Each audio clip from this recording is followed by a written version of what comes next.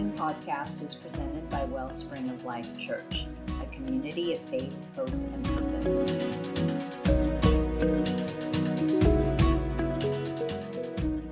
If you have your Bibles, let's turn to 1 Corinthians.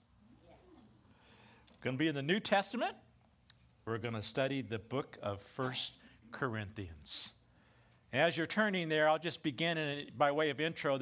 As you know, there is no shortage of stories throughout history of individuals, organizations, or even churches that had great and promising beginnings, but then over a period of time lost their way and didn't finish as well as they started. The church at Corinth stands as a glaring example of this. Its rich beginning made it seem as if it were going to be invincible. Founded by Paul, had teachers like Apollos and Timothy. It was a dynamic and diverse community of faith, blessed with spiritual gifts, sitting at a crossroads of commerce and culture that positioned it to be a powerful church with regards to world missions. Yet within a brief period of time, the church at Corinth declined into mediocrity and chaos as the weight of sin pulled its members into a deep, dark pit of shame. So out of deep spiritual concern, the church's founding pastor, the Apostle Paul, is led to write them a letter. Paul established the church somewhere around AD 50, 51, when he spent, as some of you are aware of, about a year and a half, 18 months, we are told in Scripture, there establishing that church in Corinth. He did that during his second missionary journey, and you can read all about that in Acts chapter 18 as it gives us all of that information. The year here is now AD 56, so Paul has been gone 4.5 or so years from Corinth. He is on his third missionary journey and is writing this letter from the city of Ephesus because he has received some disturbing reports concerning moral leniency among believers in Corinth. The city was already infamous for its sensuality, along with its sacred prostitution. Even its name in the first century became a naughty 13-letter word. To Corinthianize was synonymous with immorality as well as the practice of prostitution.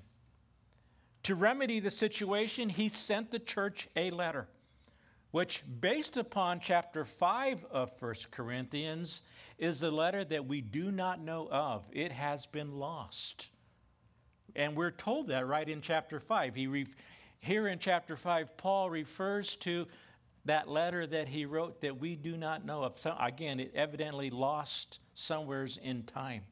So what we call 1 Corinthians is really the second letter that Paul had written to Corinth, okay? So he has received a delegation sent by a church member in Corinth named Chloe, and reports to Paul news about the existence of some divisive factions that were beginning to really occur within the church.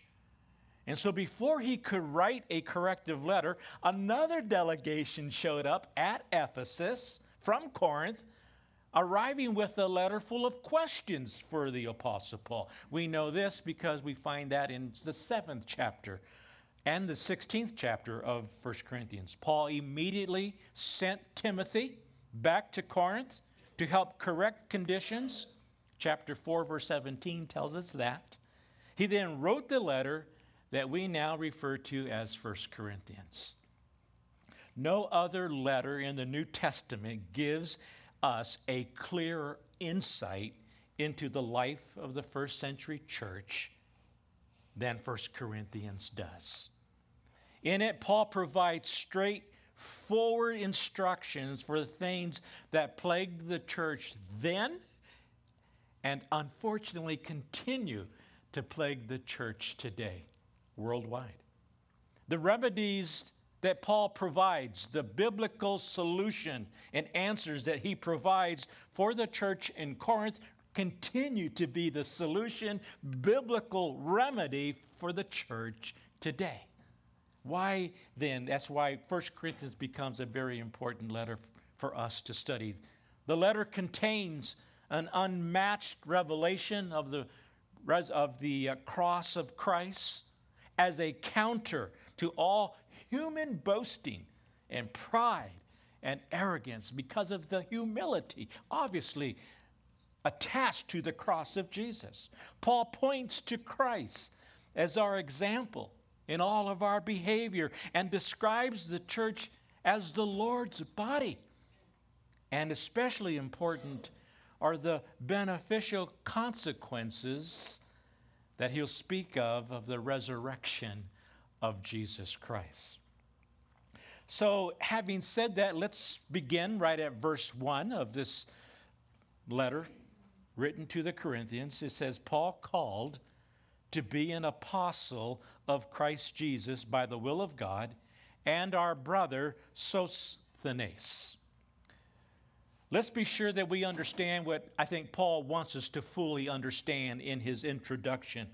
When it says here, Paul called to be an apostle of Christ Jesus, this is not Paul saying, hey, I'm working at it and I'm climbing the ladder to attain this office called apostleship. No, that's not what is being described here, but rather he is providing a definition of who he was. Not trying to be, but called by God, he is an apostle, called out and sent out by Jesus Christ.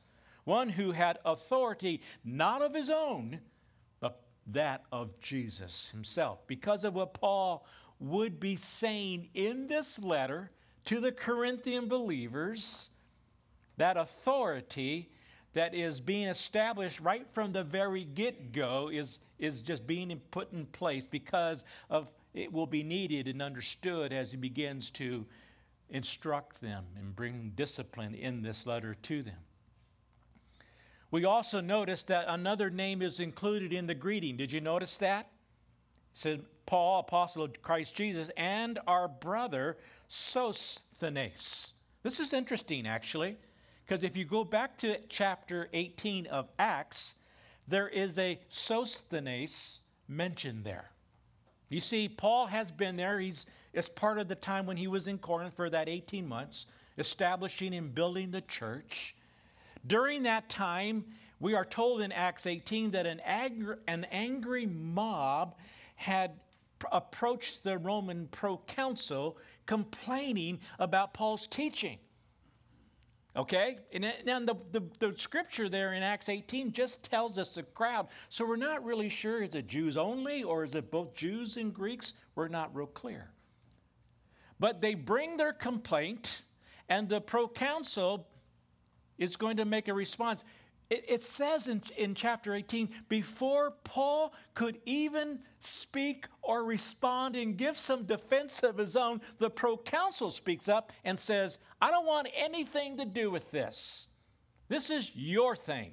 This has to do with Jewish law and custom. Get out of here and go deal with it yourself. And then in Acts 18, we are told that angry crowd, that angry mob, all worked up, I suppose, right in front of the Roman proconsul, turn on a guy and beat up a guy by the name of Sosthenes.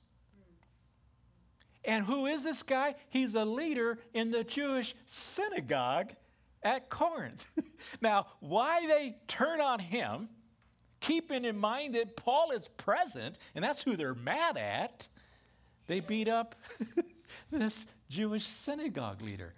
Now, the reason why is anything but clear, because we're given no answer to that. We just don't know. Some scholars suggest that this guy, Sosthenes, is actually the one who kind of led the angry mob to the proconsul, and they're upset with him because he so poorly argued their case. Didn't get anywhere with it. Others suggest that maybe he was already beginning to show signs of turning to Jesus Christ. Some others even suggest that part of that angry mob would have been Greeks. And this is just an evidence of some of their anti-Semitism kind of showing up and taking it out on this Jewish synagogue leader. In any case, we just really don't know. But I'm mentioning all of this. If this is indeed the same person, think about it. Which I believe to be very likely just because of how Paul mentions him. There's no other identification. It is if they know exactly who Paul's talking about. And our brother Sosthenes, just like there's no other identification attached to him. So I think it's likely that it could be the very same person. Then, if so, evidently, perhaps at that point of getting beat up, for whatever reason he got beat up for, he somehow comes to that place where he makes a decision to just go ahead, might as well just give my life to Jesus, and converts to Christianity. And then later, as we see here, joins Paul and becomes a part of his ministry team in Ephesus. Let this be an encouragement to us. How? Why?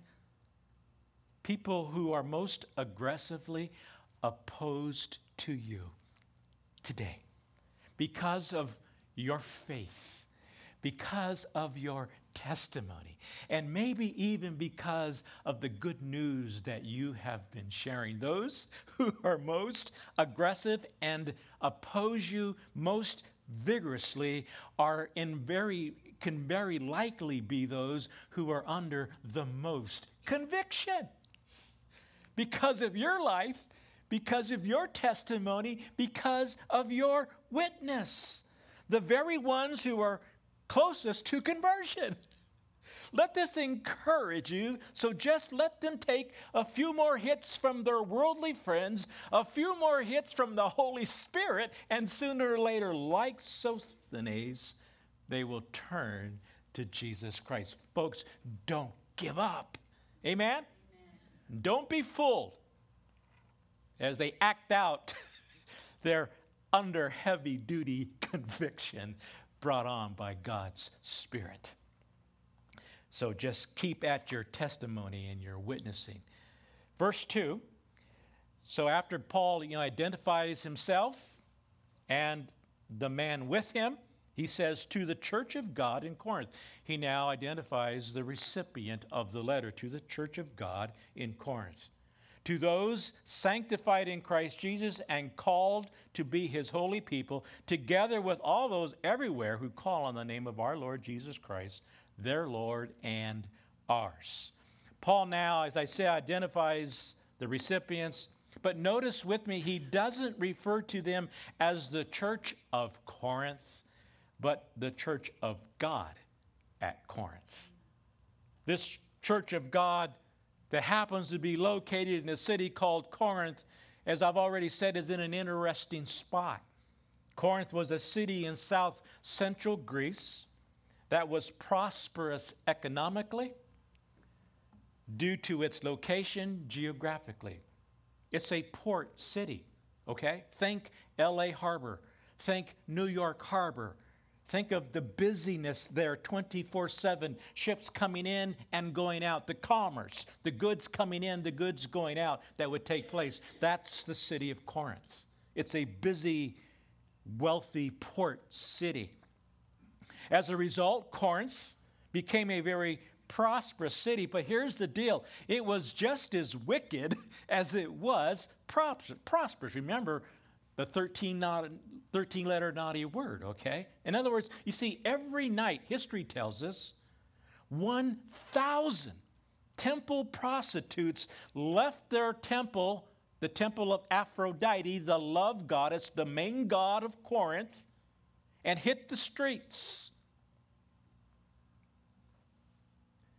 recruiting business.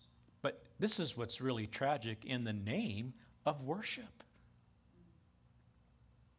In addition to this, Corinth, like Athens, you remember Paul had been to Athens. It was that philosophical center. Corinth is right next to them in that.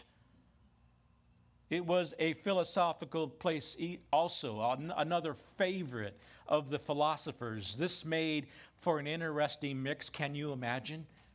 A city engaged in heady conversation during the day and depravity and immorality by night.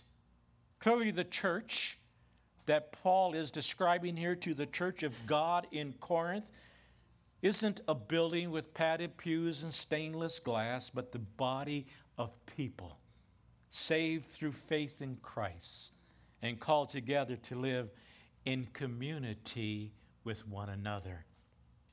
In fact, at its root, the Greek word for church, and some of you are familiar with this word, the Greek word is ekklesia. You know what it means? Called out.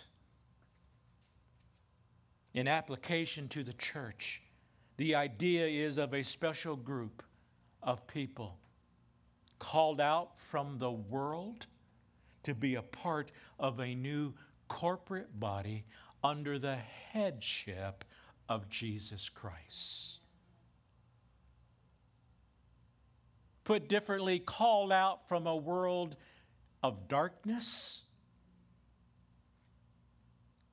under the headship of the spirit of this age, and delivered and rescued out of that, placed into a world, a kingdom of light under the headship of Jesus Christ.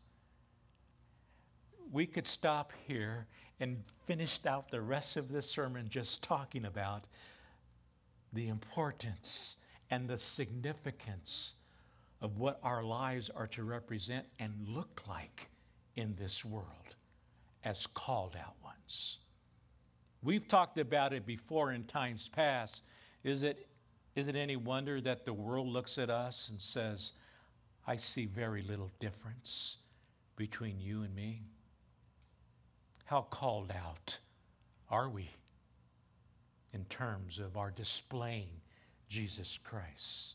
So in a very real sense, folks, because we are the church, we don't go to church. But as a part of the church, we bring the church with us when we gather at our places of worship.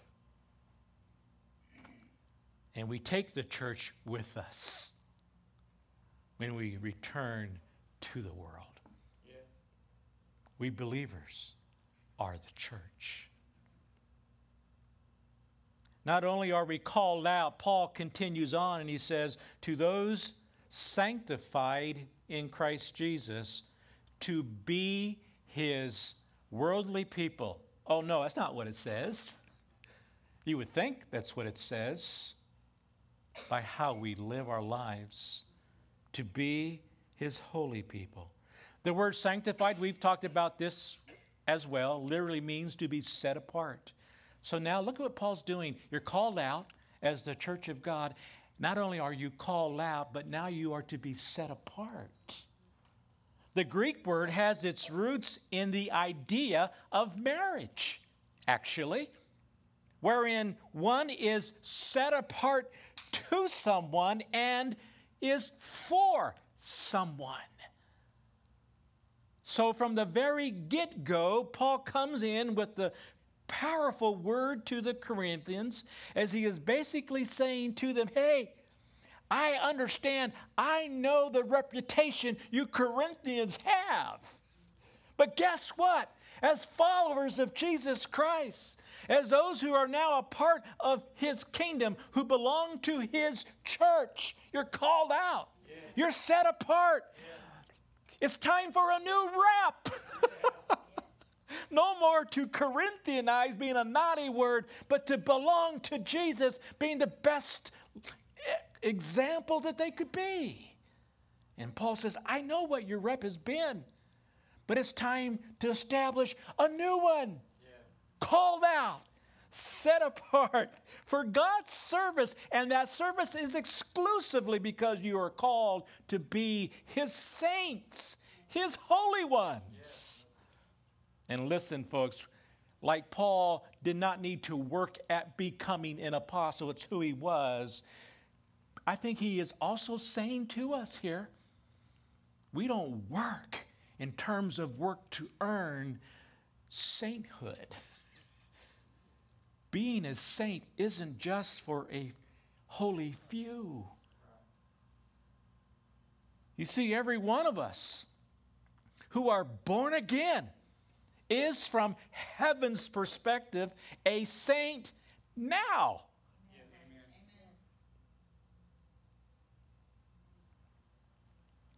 Once again, what is a saint? Someone who goes with the flow of God's Spirit. Not the spirit of this world, God's Spirit, as one who is called out and set apart. For the sake of clarity, let me just add a little something here. Theologians speak of justification as the past one-time event of our salvation. Sanctification as the ongoing transformation that continues throughout a believer's life. Glorification as the future completion of our salvation, when we are resurrected in glorified, imperishable bodies. I can hardly wait. How about you? When our salvation is complete at that point in time. So the saint who has been sanctified is one who is devoted, consecrated, pure, and holy in God's eyes, uniquely set apart for God's use. Don't miss that. Pretty important. For God's use, fulfilling His purposes and His will. Verse 3. Grace and peace to you from God our Father and the Lord Jesus Christ. Charis, or grace, was the typical Greek greeting. Shalom, or peace, was its Hebrew counterpart. Here, as in his other letters, do you notice? Do you notice with me that Paul joins the two ideas together, bringing the Greek and the Hebrew together, the idea of grace and peace together. Paul joins these two, always putting grace first, because a person cannot have true and lasting peace unless he first understands God's amazing grace. Amen? Yes. But we must understand that Paul has more in mind here when he mentions the saving grace that transferred them from spiritual death to spiritual life, the same being true for us. The grace and peace that Paul mentions would have also intended to bring to mind those virtues, those characteristics of God that belong to the Christian life that must be present to maintain what? Harmony within the church community.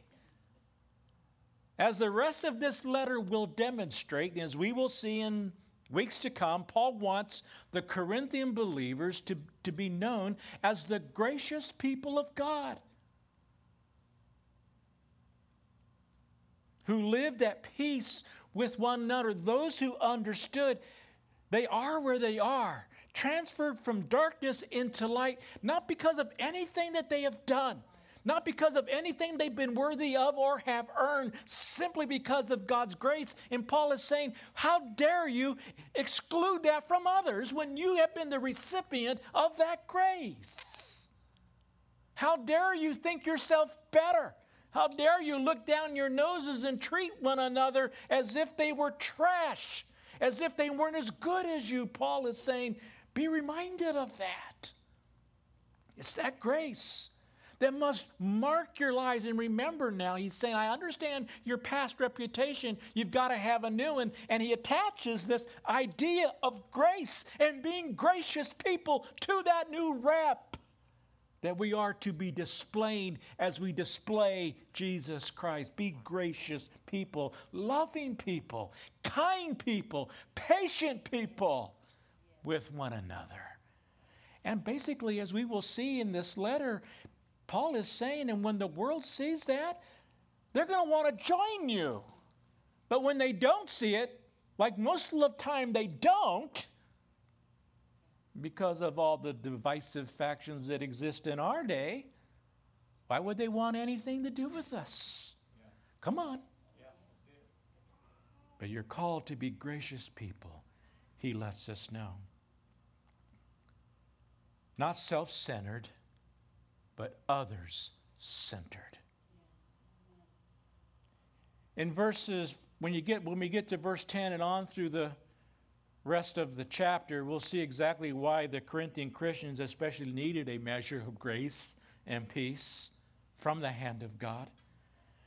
Yet, before reprimanding them for the things that they were messing up in, Paul first gives thanks for the troubled church with regards to what was right within their community of faith.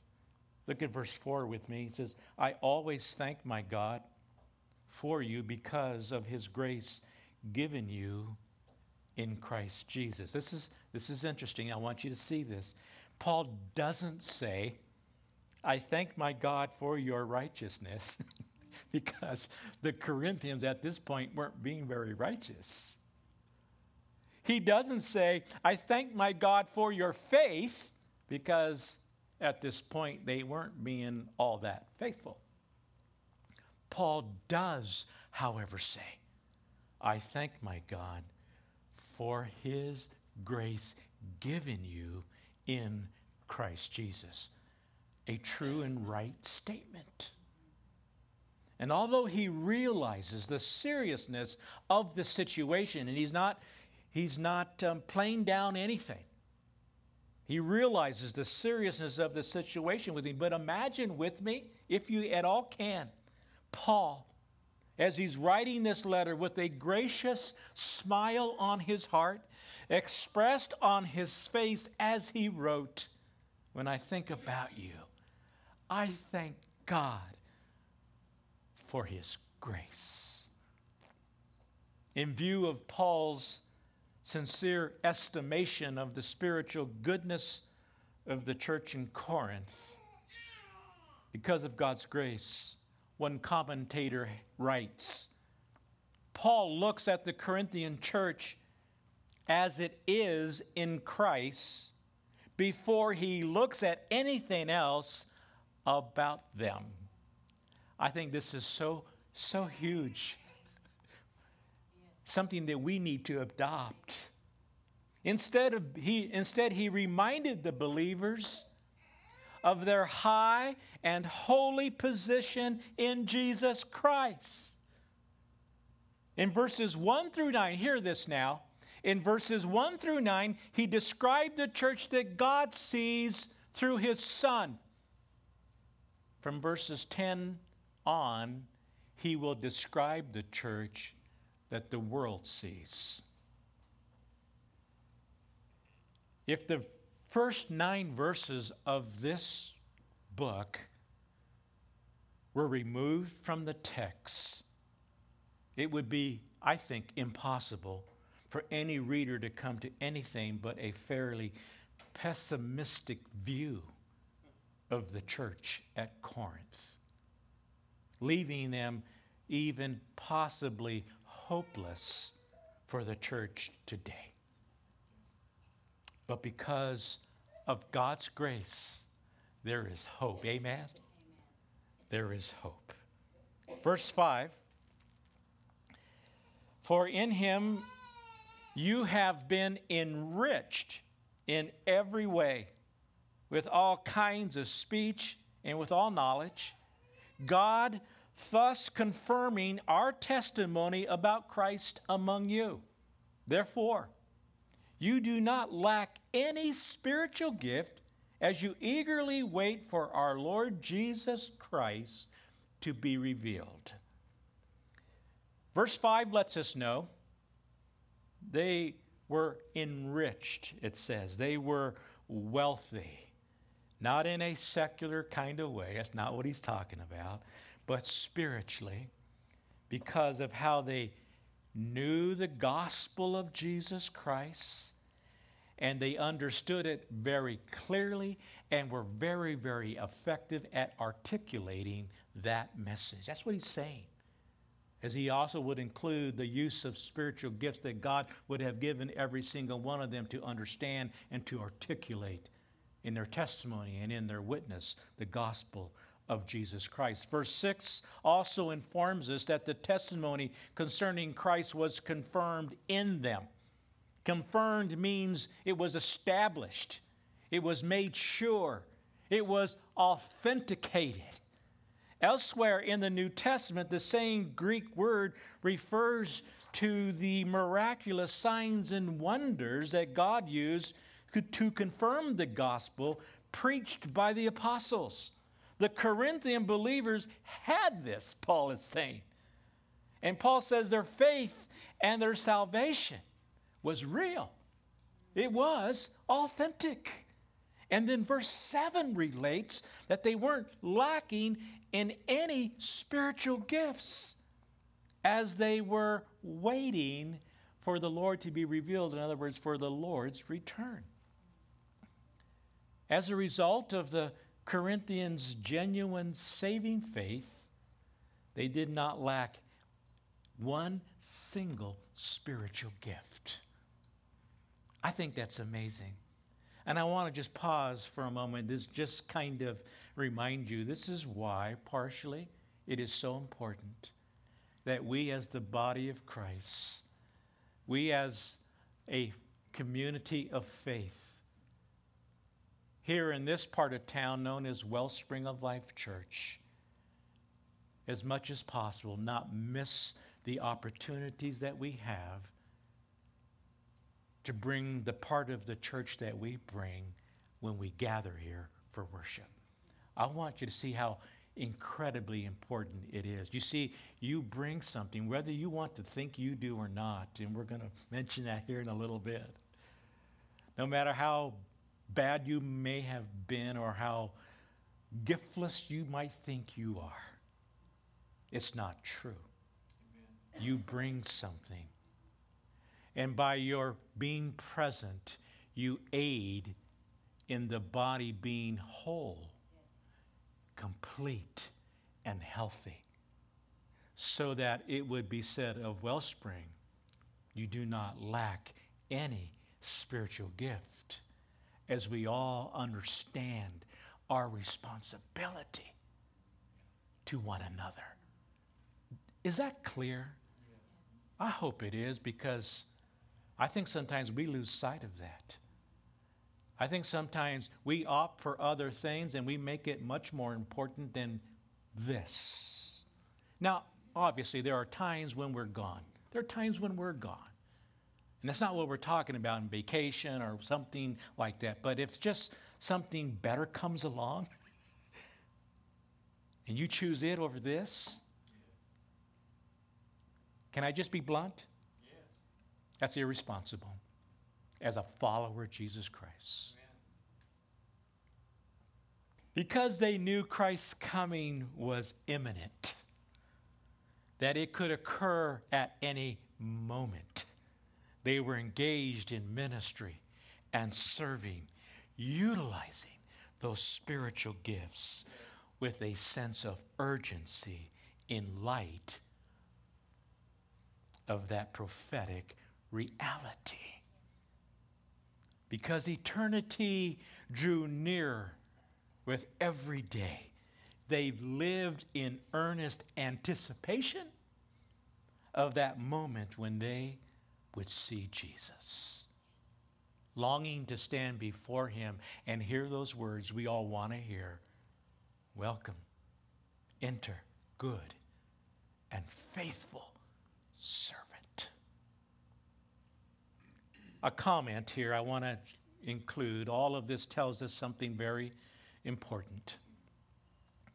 The flow of spiritual gifts, either in an individual or in a congregation corporately, is not an indication of super spirituality.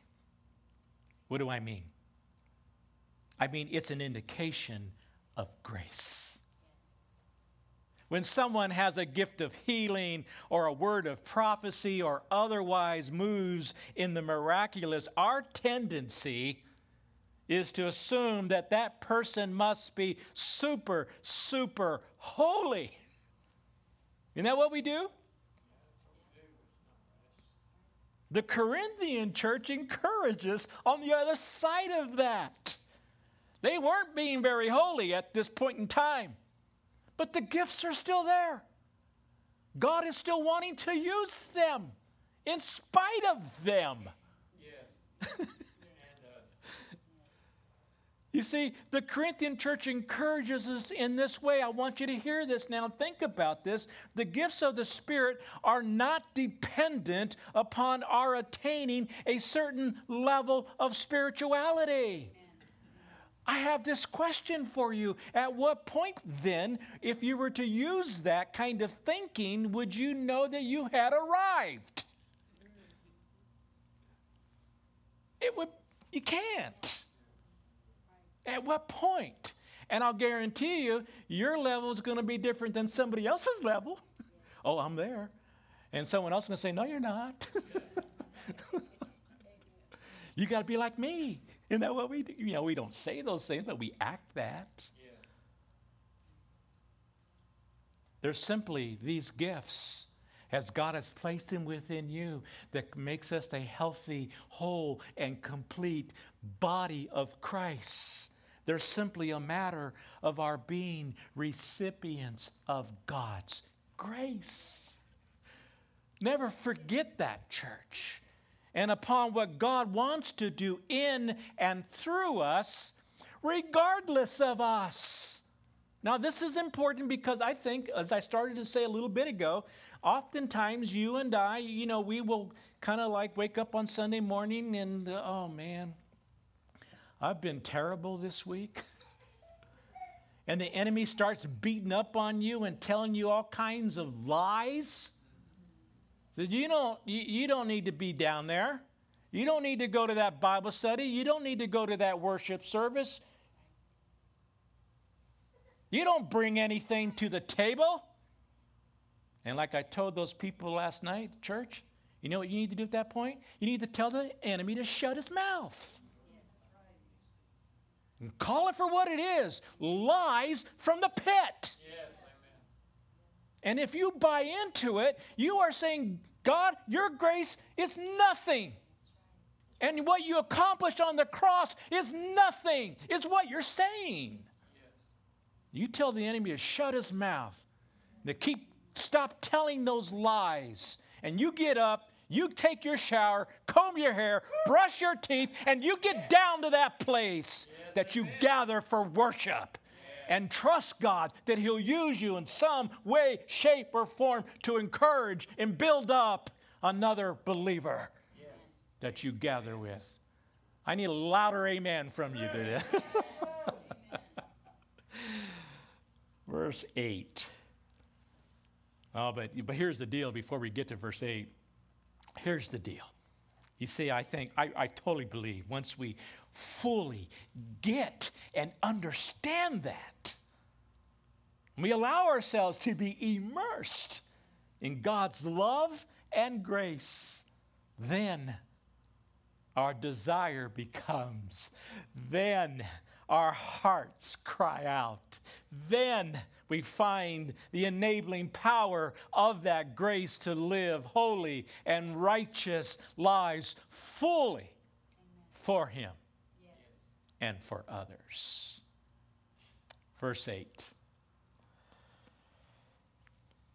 He will also keep you firm to the end, so that you will be blameless on the day of our Lord Jesus Christ. Paul, you know what I think here? Paul is, as he's been talking about grace and peace and faith, he's demonstrating a great faith just in making that statement. Think about it. The faith is not in the people of God, but in God himself. Yes. God's been good to you, Corinthian believers, Paul says, and he'll see you through.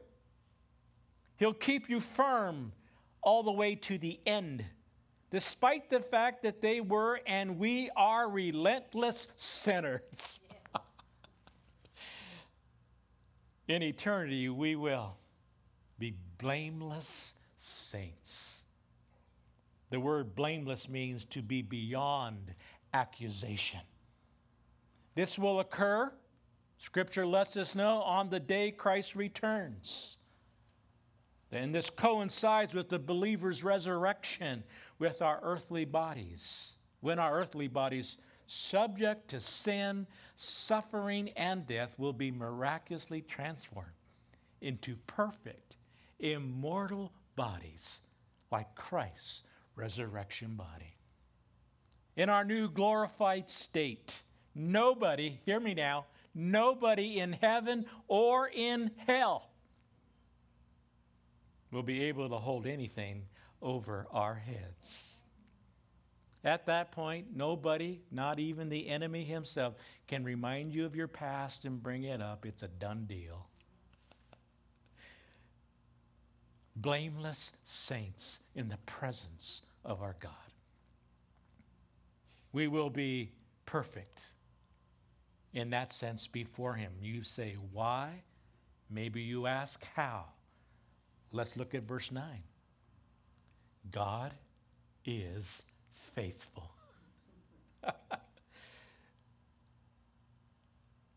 Who has called you into fellowship with his Son. There's that idea of called again, called out, set apart, who has called you into fellowship with his Son, Jesus Christ, our Lord. We're going to make it. Not because of anything within ourselves, not because of what we can do or earn or what we're worthy of, simply because Paul says God is faithful. So all the potential of that is in place. That's why I think the psalmist says that we are held by our Father's right hand.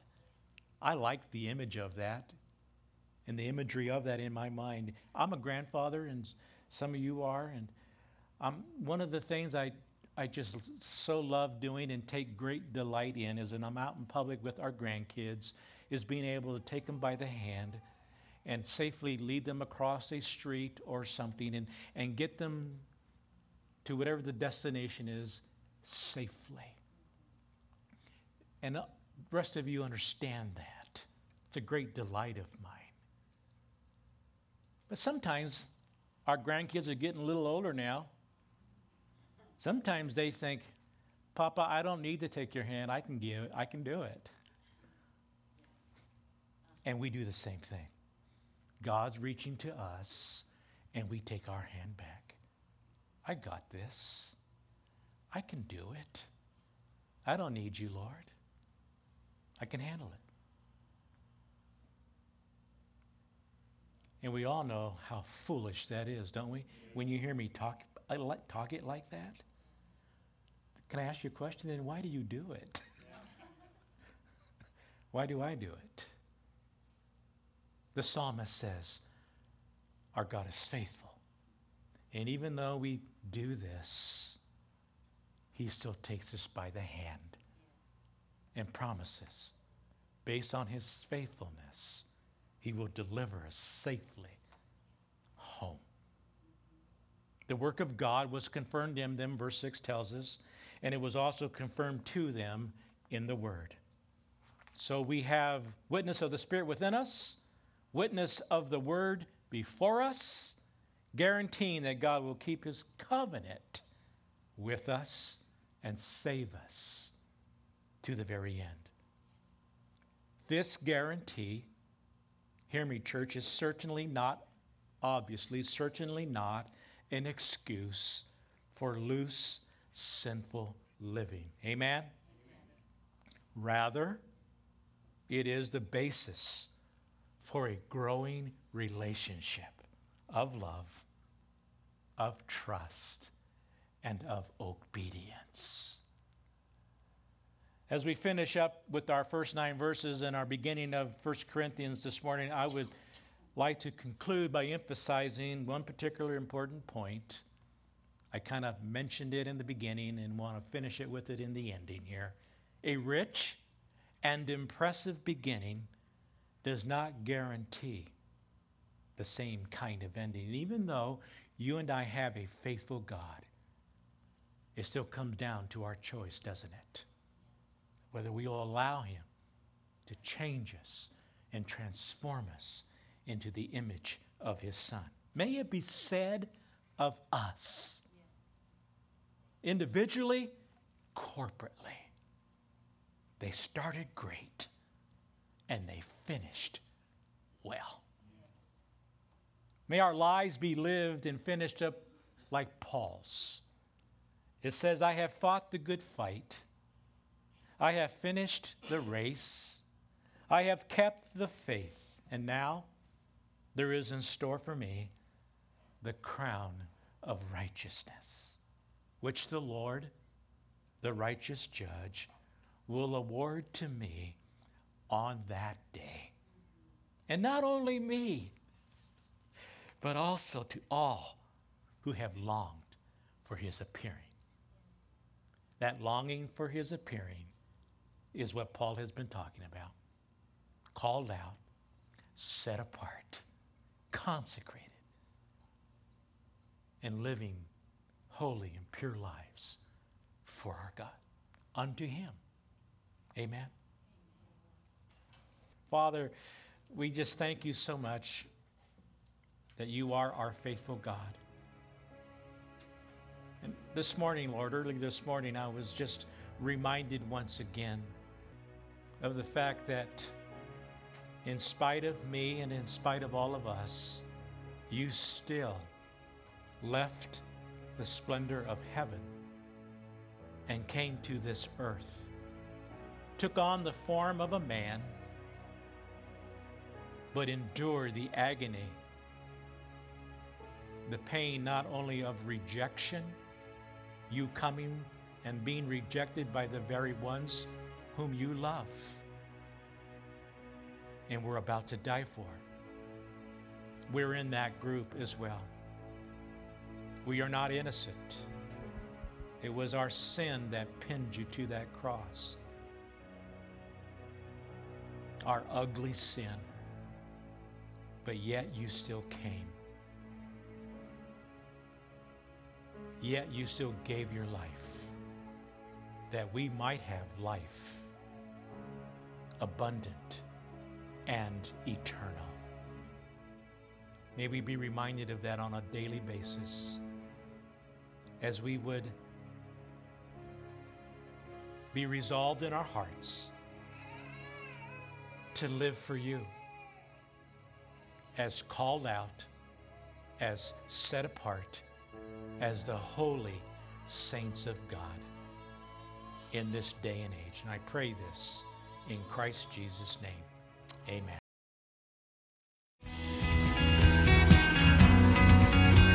Thank you for listening to this message by Wellspring of Life Church in Western Colorado. If you'd like to learn more about our community, please visit wellspringoflifechurch.com.